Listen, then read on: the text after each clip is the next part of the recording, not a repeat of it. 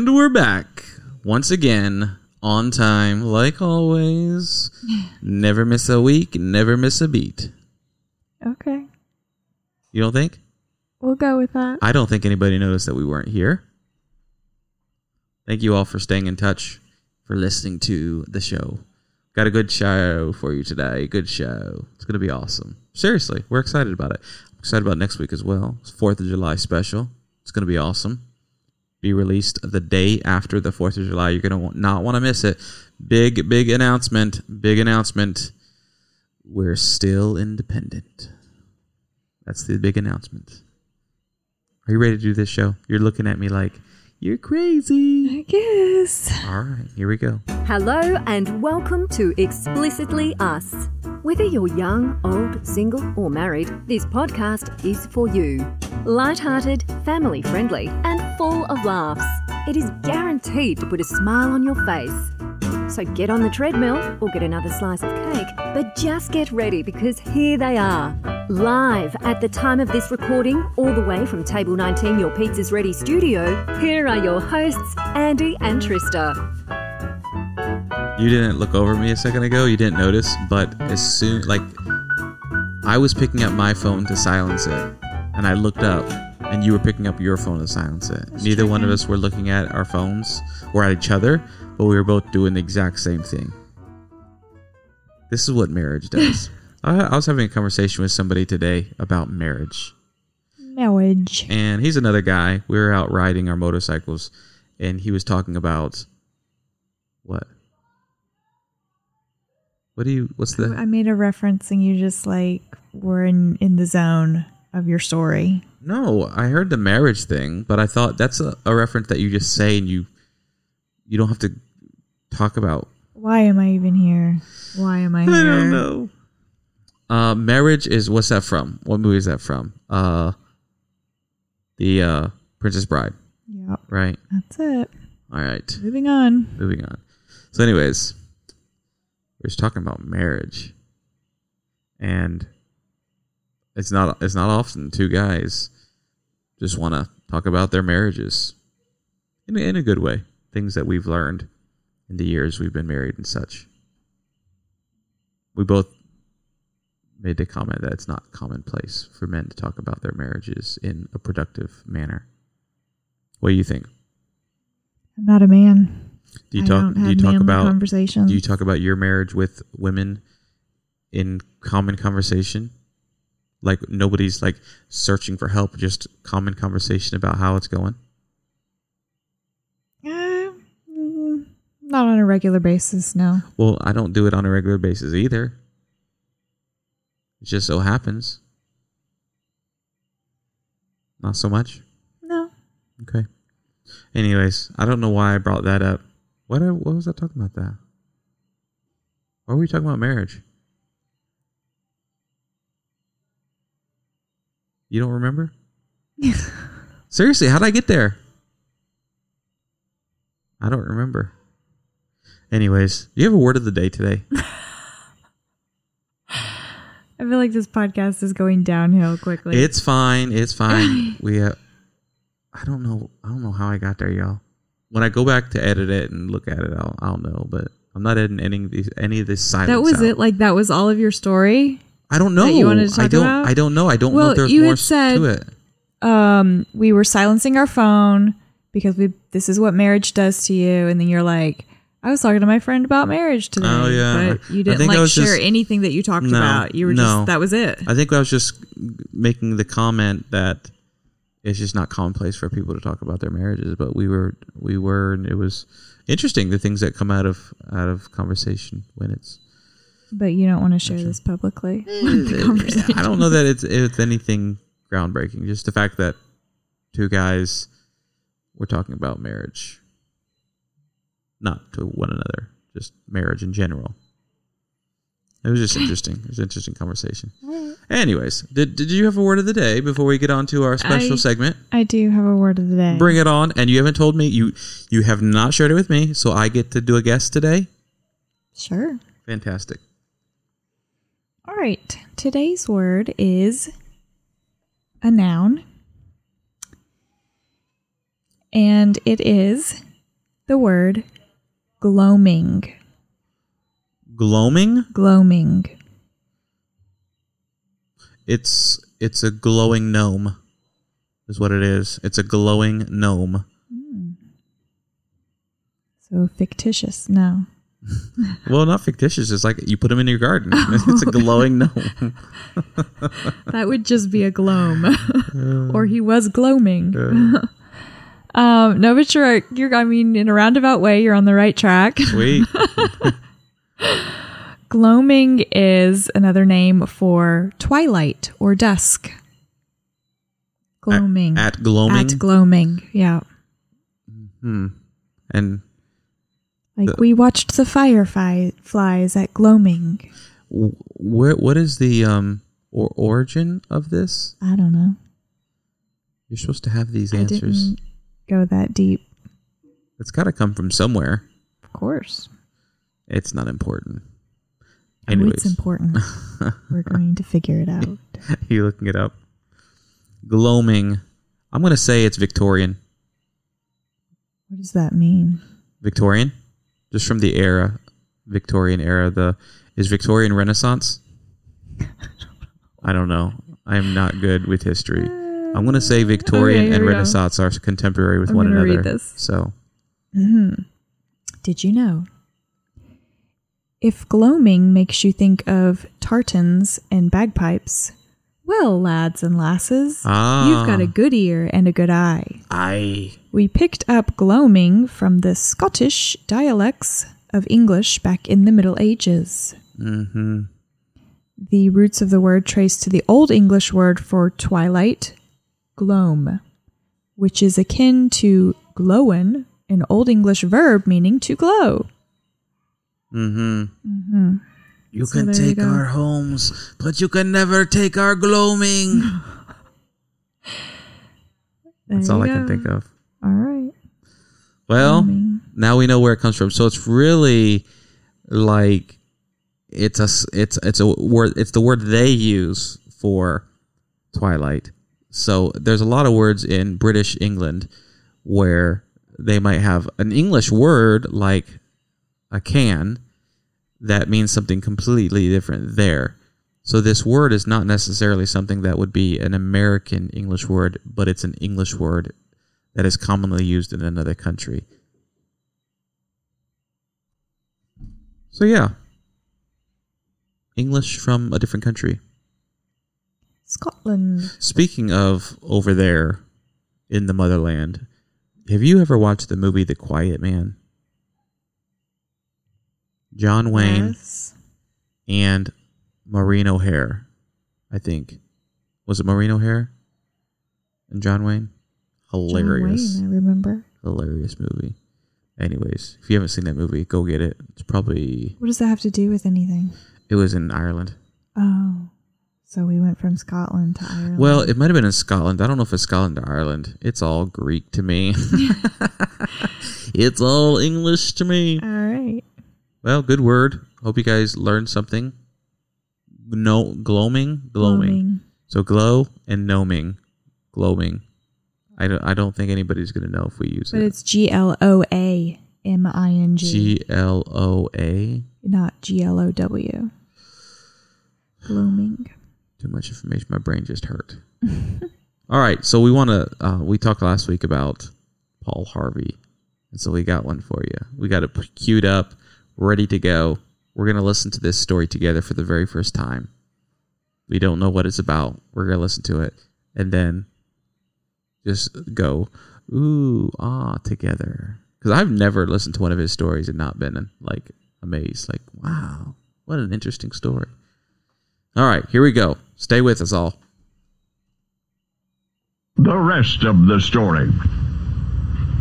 Winter arrived on schedule to stand watch over the dying year, and with it fear invaded Danville, Kentucky. Ooh. It started as a rumor among household servants, the nearest thing to telegraph in 1809, mutterings that a murderer was at large, a devil it was said, and in no time the entire town was engulfed in dread. All right, Danville, Kentucky. We have family there. It's almost our hometown. Yeah, and I did not know when I picked this that it was going to be about Danville, Kentucky. That was the first we heard it. Crazy. This is seriously, we did not pick it for that. That's amazing. By Christmas morning of all mornings, it was learned that the villain was holed up in a certain house on a certain street. His name was Ephraim McDowell. He had poor Miss... The McDowell family, Trista. It's the McDowell... No, I'm just kidding. We don't know them. I'm going to back up 15 seconds. Here we go. Let's do it again. Murderer was at large. A devil, it was said, and in no time the entire town was engulfed in dread. By Christmas morning of all mornings, it was learned that the villain was holed up in a certain house on a certain street. His name was Ephraim McDowell. He had poor Mrs. Crawford trapped in there and would surely kill her given half a chance. So it happened in cacophonous counterpoint to the pealing of church bells that a mob gathered and marched to the scene. But would they be in time? Across the street from the house now, what to do? Shoot their way in? And Mrs. Crawford might be first to die. Casualty. Stealthy reconnaissance revealed worse news still. McDowell had accomplices, 2 at least. One was even now restraining Mrs. Crawford, holding her down. And as the report reached the ears of the assembled, a scream was heard, a scream from inside the house. There was but this left to do, declared one of the townsmen in a loud, clear voice. Let the assassins know what awaited them should Mrs. Crawford be further harmed. And with that, the man produced a long, heavy rope, deftly tossed one end of it over the lowest branch of a tree beneath which they stood, and shaking his fist, he shouted to the house across the way, "Lay hands on that woman at your peril!" And a cry of affirmation rose from the crowd. Meanwhile, inside the house, there was heard promptly following the shouts a sharp, insistent rapping on the front door. Mrs. Ephraim McDowell, who was also inside the house, hearing the menacing knock, withdrew a pistol from a desk drawer, and trembling, she went to answer it. And as the door squeaked ajar, the man on the other side announced himself. "I am Dr. William Copper," he smiled. "I have only just moved to Danville. I am here to observe," he said. He might have added, "I am here to observe medical history." For until then, no surgeon anywhere had dared cut into a patient's abdomen to remove an ovarian tumor. But that day, Christmas Day, 1809, Dr. Ephraim McDowell did. The cystic mass weighing more than 20 pounds was as never before successfully excised, and the 47-year-old patient, Mrs. Jane Todd Crawford, whose condition 2 other doctors had pronounced hopeless, fatal, she fully recovered.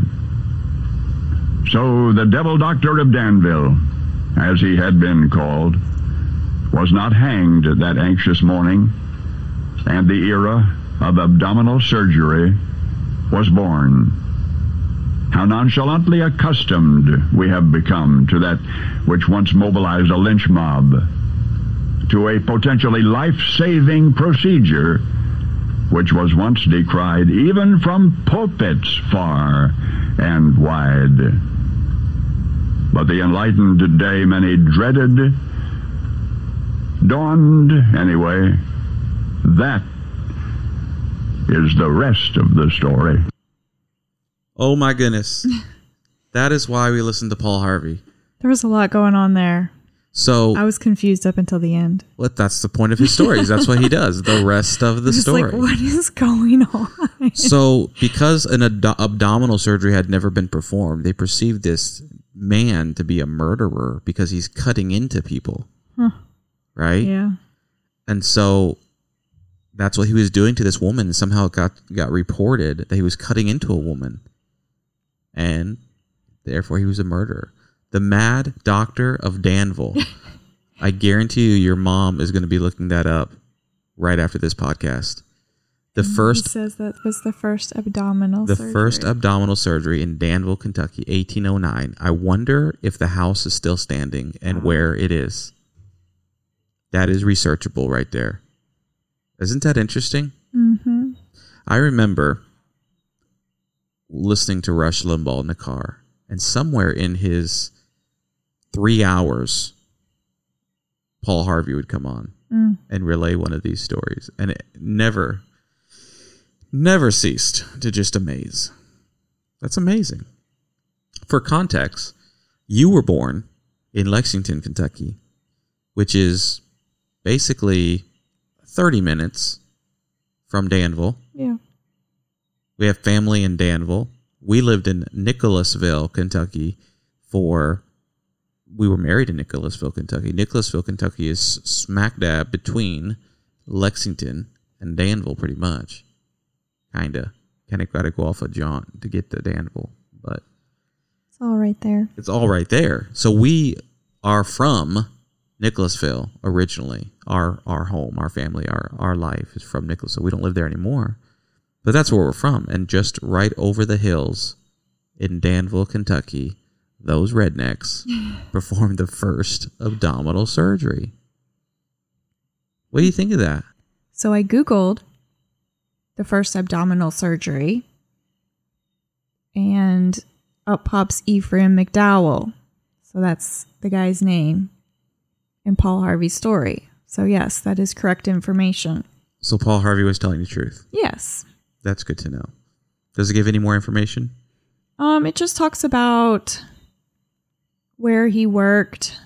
I guess he was a Revolutionary War veteran, an important judge in Kentucky, and then a surgeon. A lot of the doctors they held other offices. Judges, justice of the peace, doctors, dentists, barbers.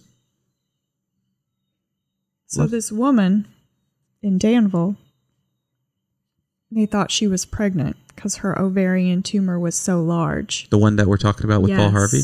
They thought it was a pregnancy Yikes. because her abdomen grew so large.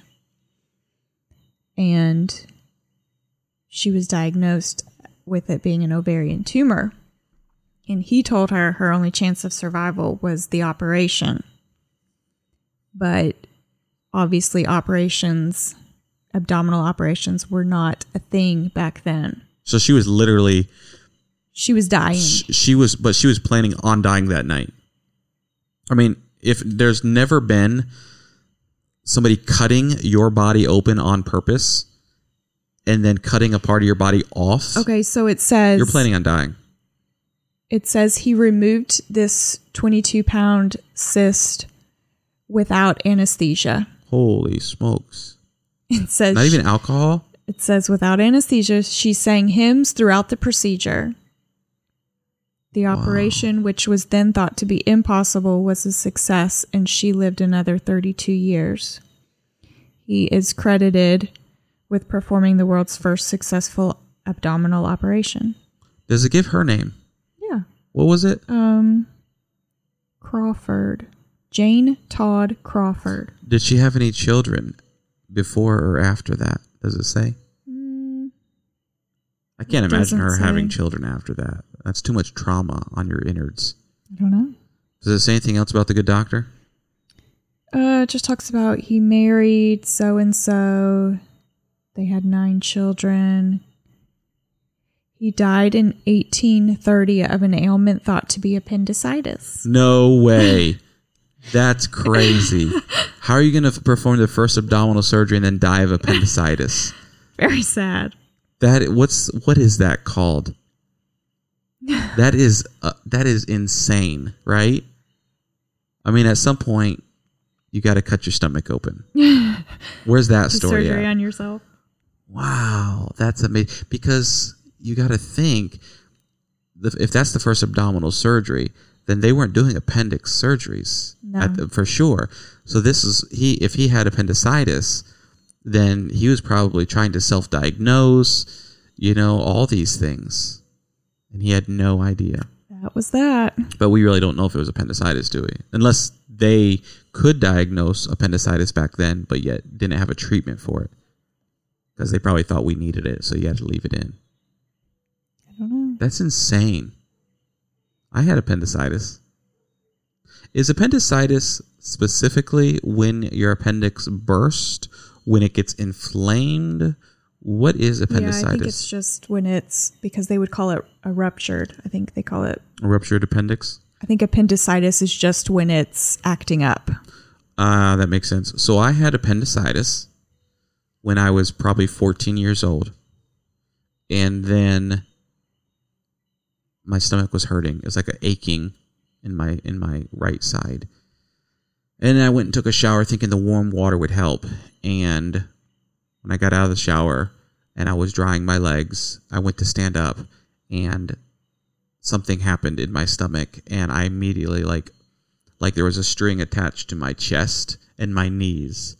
And they just collapsed. And it pulled my chest right straight down.